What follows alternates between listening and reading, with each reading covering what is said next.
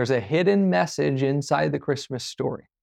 It's a shocking, prophetic message about the state of the world and you can't ignore it. So let's explore it.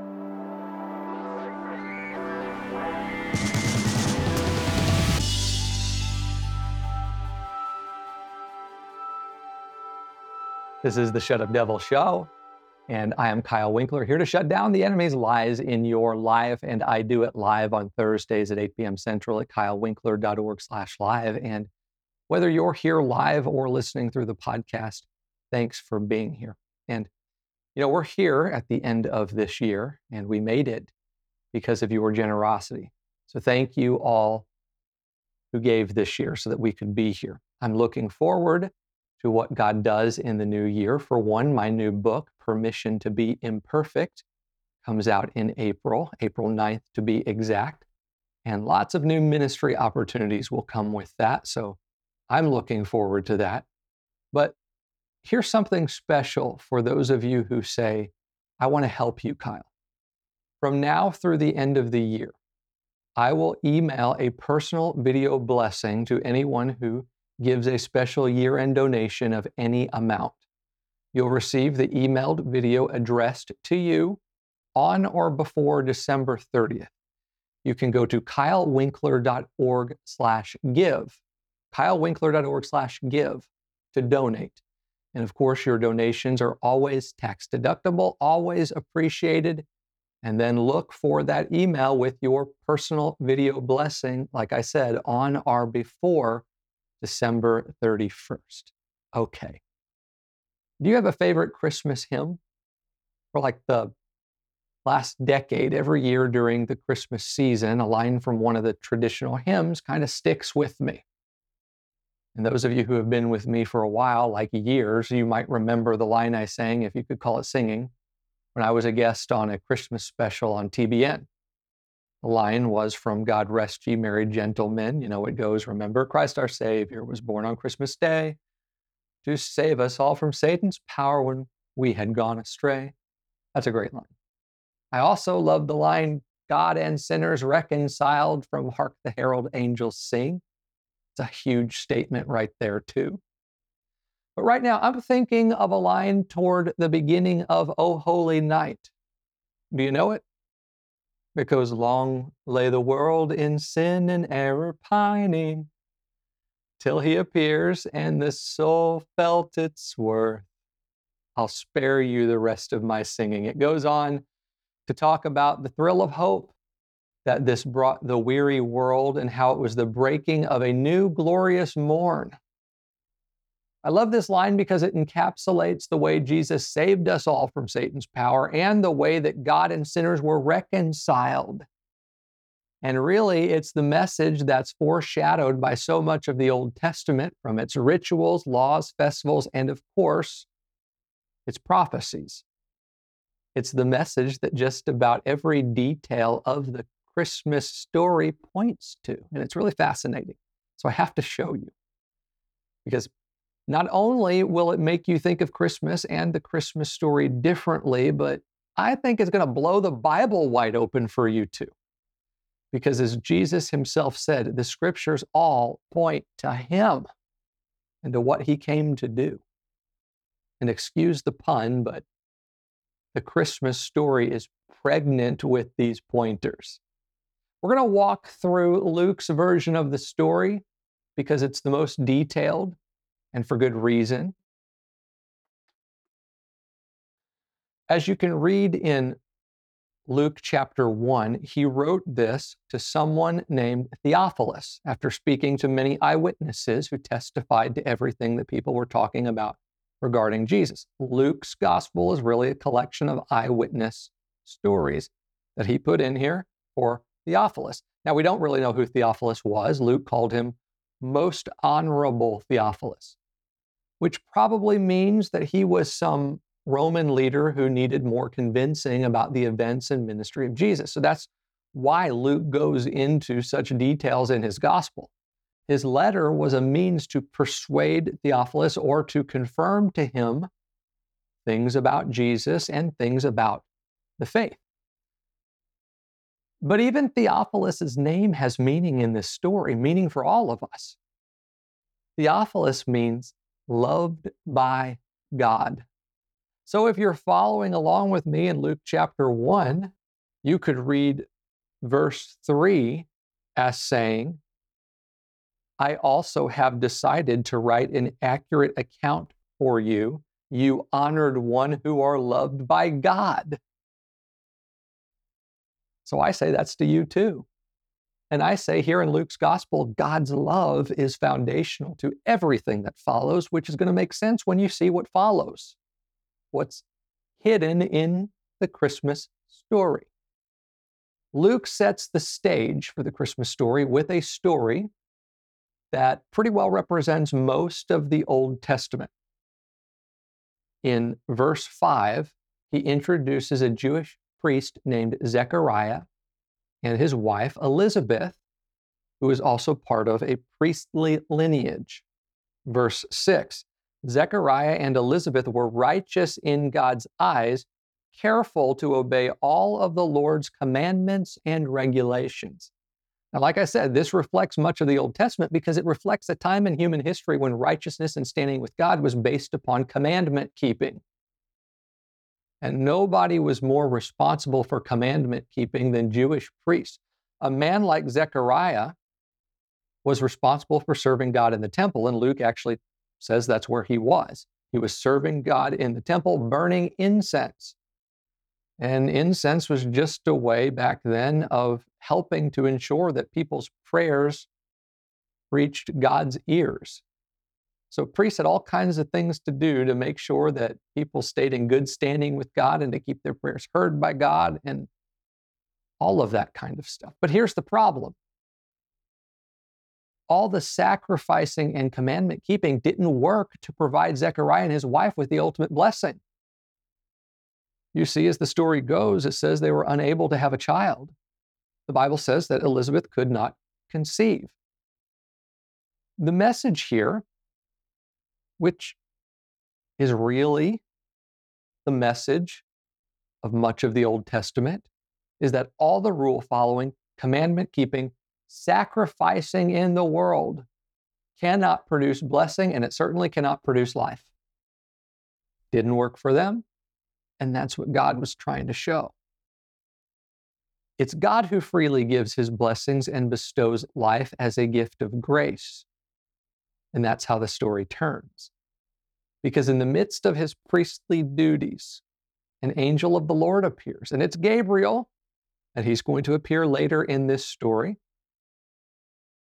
But in verse 13, Gabriel says to a startled Zechariah, "Don't be afraid. God has heard your prayer. Your wife Elizabeth will give you a son, and you are to name him John." Now, this right here is bigger than you realize. First, note that Gabriel says God has heard your prayer, not God has seen your work. So the son being promised to Zechariah and Elizabeth is not a blessing that they've earned in any way. It's a gift of grace. And that's evidenced all the more by the name John. That's because John means God is gracious. You see, this is the story of Jesus' cousin, John the Baptist. John was a gift of God's grace, and as the angel Gabriel told Zechariah, John was sent to prepare for God's ultimate gift of grace. And as we'll get to later in this message, he also proclaimed what would be the ultimate demonstration of God's grace. The gift, obviously, is Jesus. He's the ultimate gift of grace. And though there are many more details about John's birth that you can read there in Luke 1, I want to get to the details of Jesus' birth so you can see just what John was sent to prepare and proclaim. Story starts in Luke 2, verse 1. At that time, the Roman Emperor Augustus decreed that a census should be taken throughout the Roman Empire. All returned to their ancestral towns to register for this census. What's the importance of that? Well, Luke goes into this detail because it explains how Jesus fulfilled a prophecy. You see, for some 700 or so years before Jesus, God's people held to a prophecy from Micah that their Messiah would come from the little town of Bethlehem. You can look that prophecy up in Micah 5:2 if you'd like to read it yourself.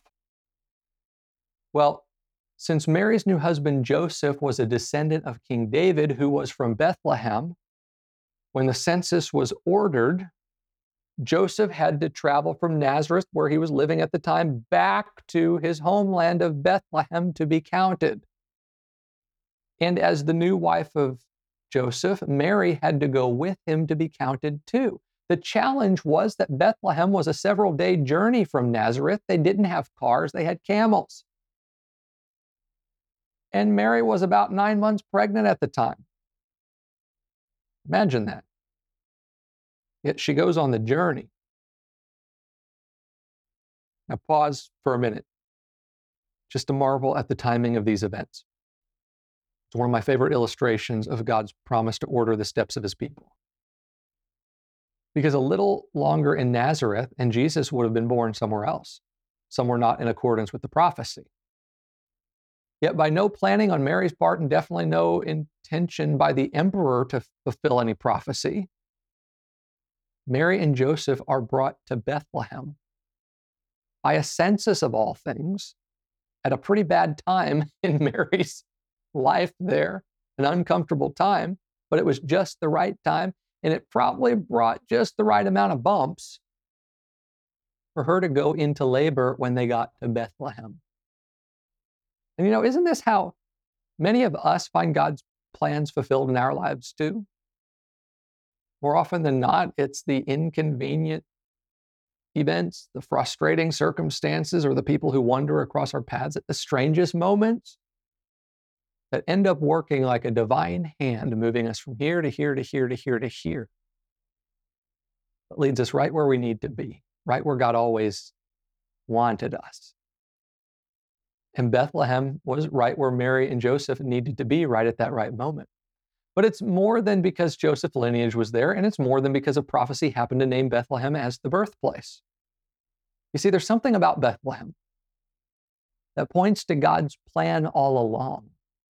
As only God could know, events were orchestrated throughout the centuries so that by the time of Jesus' birth, Bethlehem was the city where lambs purchased for sin sacrifice in the temple were born and raised.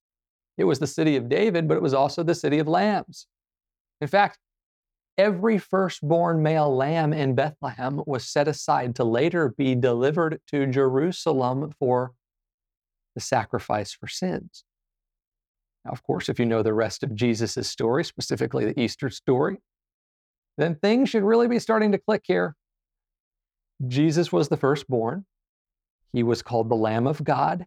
He was born in Bethlehem. He was sacrificed in Jerusalem. Come on. Nothing with God is coincidental. He's a master of details here in this story and in your story. But back to this story. In Luke 2, verse 6, Luke writes, "And while they were in Bethlehem, the time came for her baby to be born. And she gave birth to her firstborn son. She wrapped him snugly in strips of cloth and laid him in a manger because there was no lodging available for them." We've already discussed Mary's labor in Bethlehem, but not where in Bethlehem and why. Again, Luke provides the details. That census that sent them to Bethlehem in the first place, well, it sent a lot of other people there too, all at the same time. So the inns, the hotels in the town, they were taken by all the other visitors. I mean, ladies, can you imagine this? 9 months pregnant, after a bumpy several-day trip by foot or camel, you go into labor. That's bad enough.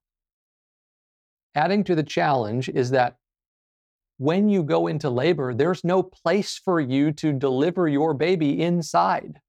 They're all full. So you're forced to deliver it outside in a shelter for the animals of the guests that were staying at one of the inns. Today we have parking lots. They didn't have cars back then. Like I said, they had camels. So they parked their camels in animal shelters next to these inns. That's likely where Mary and Joseph were forced to go. Definitely not a royal birth fit for a king, right? More like a royal mess. But there's a message in the mess. And more specifically, there's a message in the manger. Now, when you think of a manger, what do you think? Probably the wooden crib that you see in most nativity sets, right? The Greek word for manger is fonte, and it's really a feeding trough for animals. Like I said, not exactly the kind of thing fit for a king, much less the king of the universe, but a feeding trough inside of a shelter for animals. Well, that is the kind of thing that's fit for a lamb. Do you know what else you'd expect near an animal shelter? You'd expect shepherds. And so Luke continues in verse 8. That night there were shepherds staying in the fields nearby, guarding their flocks of sheep. Remember, this is Bethlehem. It's the place where firstborn lambs were raised to later be taken to Jerusalem. And every year, when autumn turns to winter, it's the natural time for sheep to give birth. It's known as lambing season. Jesus would have been born in lambing season. And back then, this time was obviously active for shepherds. They stood watch by night so that no predators would ravage their flocks. But they were also there to tend to the birth of infant lambs. Since these firstborn sacrificial lambs had to be without defect, that's what the law said, the sin sacrifice of these lambs, they had to be spotless. So the shepherds worked to ensure that they were born without damage. They inspected them for defects and they protected them from injury. And part of what they did to ensure their protection is that they immediately wrapped the newborn lamb in swaddling clothes. Come on, you should be getting some revelation here now. But there's more. While on their night watch, probably awaiting the arrival of a newborn lamb, an angel of the Lord appeared with a radiance that lit up the field, I'm sure. Verse 10. But the angel reassured them, don't be afraid. He said, I bring you good news that will bring great joy to all people.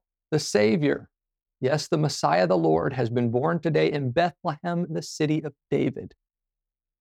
Got to pause again to spell this out just a little bit more. The Greek word for good news is also translated as gospel. I bring you good news. I bring you the gospel, is what the angel was saying, and it will bring great joy to all people. So, friend, if you ever needed proof that the gospel is for everyone, this is it. There are other proofs, but this is a good one right there. And the angel announced that the Savior, the Messiah, is born just where it was long prophesied that he would be. Bethlehem, the city of David, the city of lambs. And so the angel continues, verse 12. And you will recognize him by this sign. You will find a baby wrapped snugly in strips of cloth, lying in a manger. In other words, the angel says to these Jewish shepherds, out of your long night, your long-awaited final sacrificial lamb is born. Now go quickly to do what you were designed for. Go inspect my lamb, and you will see that he is perfect, pure, spotless, without defect, and if I might add something that they couldn't have fathomed at the time, also destined for sacrifice in Jerusalem. Let's go back to the story. Verse 13. Suddenly the angel was joined by a vast host of others, the armies of heaven, praising God and saying, Glory to God in the highest heaven and peace on earth to those with whom God is pleased. Now this is a message of all messages. It's what the Lamb's work would produce. It's peace. But maybe not the way you think. Not in the way I used to think. For years, I read this as if the angels announced peace on earth, like the absence of problems or fighting. And I'm like, well, that hasn't happened. I mean, I wish that were the case, but it hasn't happened. Not yet, at least. That's not what they meant, though. The angels were announcing peace with God, but not just peace for those who please him. That's the other way I used to read this. I thought that maybe the angels announced the ability for people to please God, like to work real hard and you can be on his good side. But that's not the good news, that's the old news. Their announcement of good news is that God came to bring peace for all people. The King James Version puts it a little bit clearer than the NLT that I'm reading out of. It says, glory to God in the highest, and on earth peace, goodwill toward men and women, of course, goodwill toward people.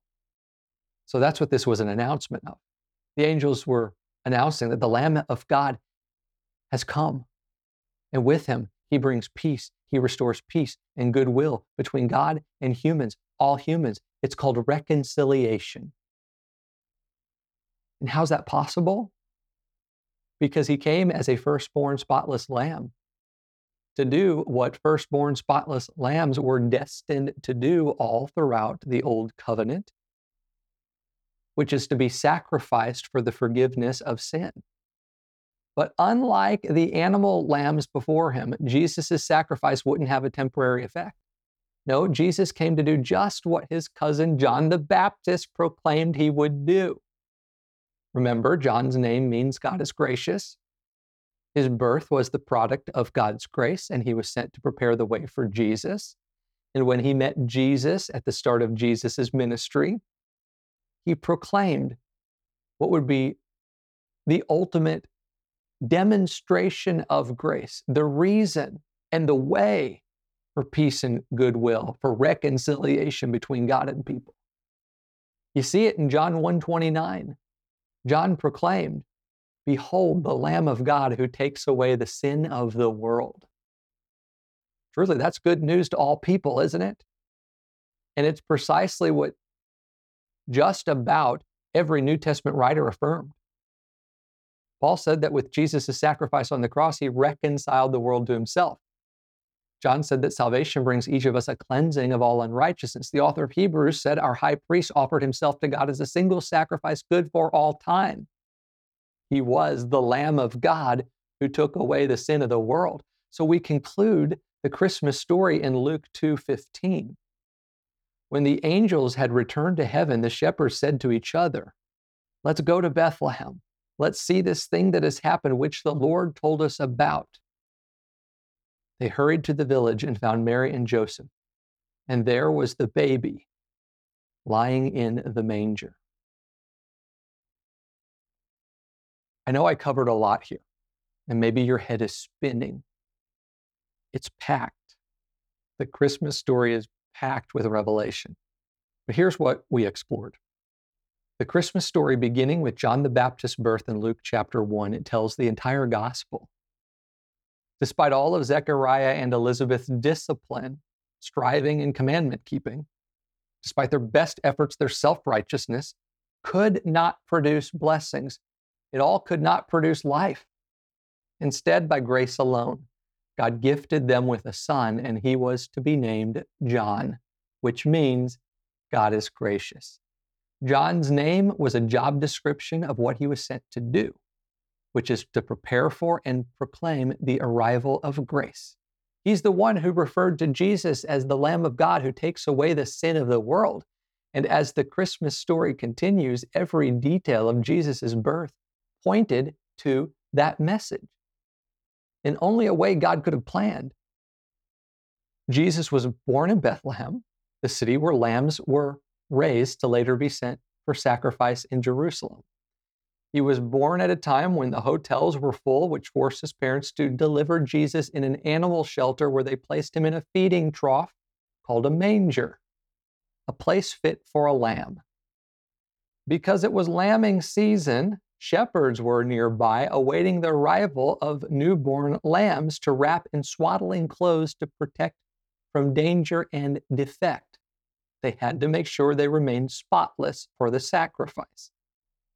Well, that's precisely how the shepherds found Jesus. In Bethlehem, in a manger, wrapped in swaddling clothes. And as we know from the rest of Jesus' story, he was sent to Jerusalem, where he was sacrificed for the forgiveness of sins forever and for everyone who accepts his gift. Truly, the Christmas story affirms the good news that brings great joy. It's that God is gracious and that God is with you and with us. And there's nothing you or I can do to change that.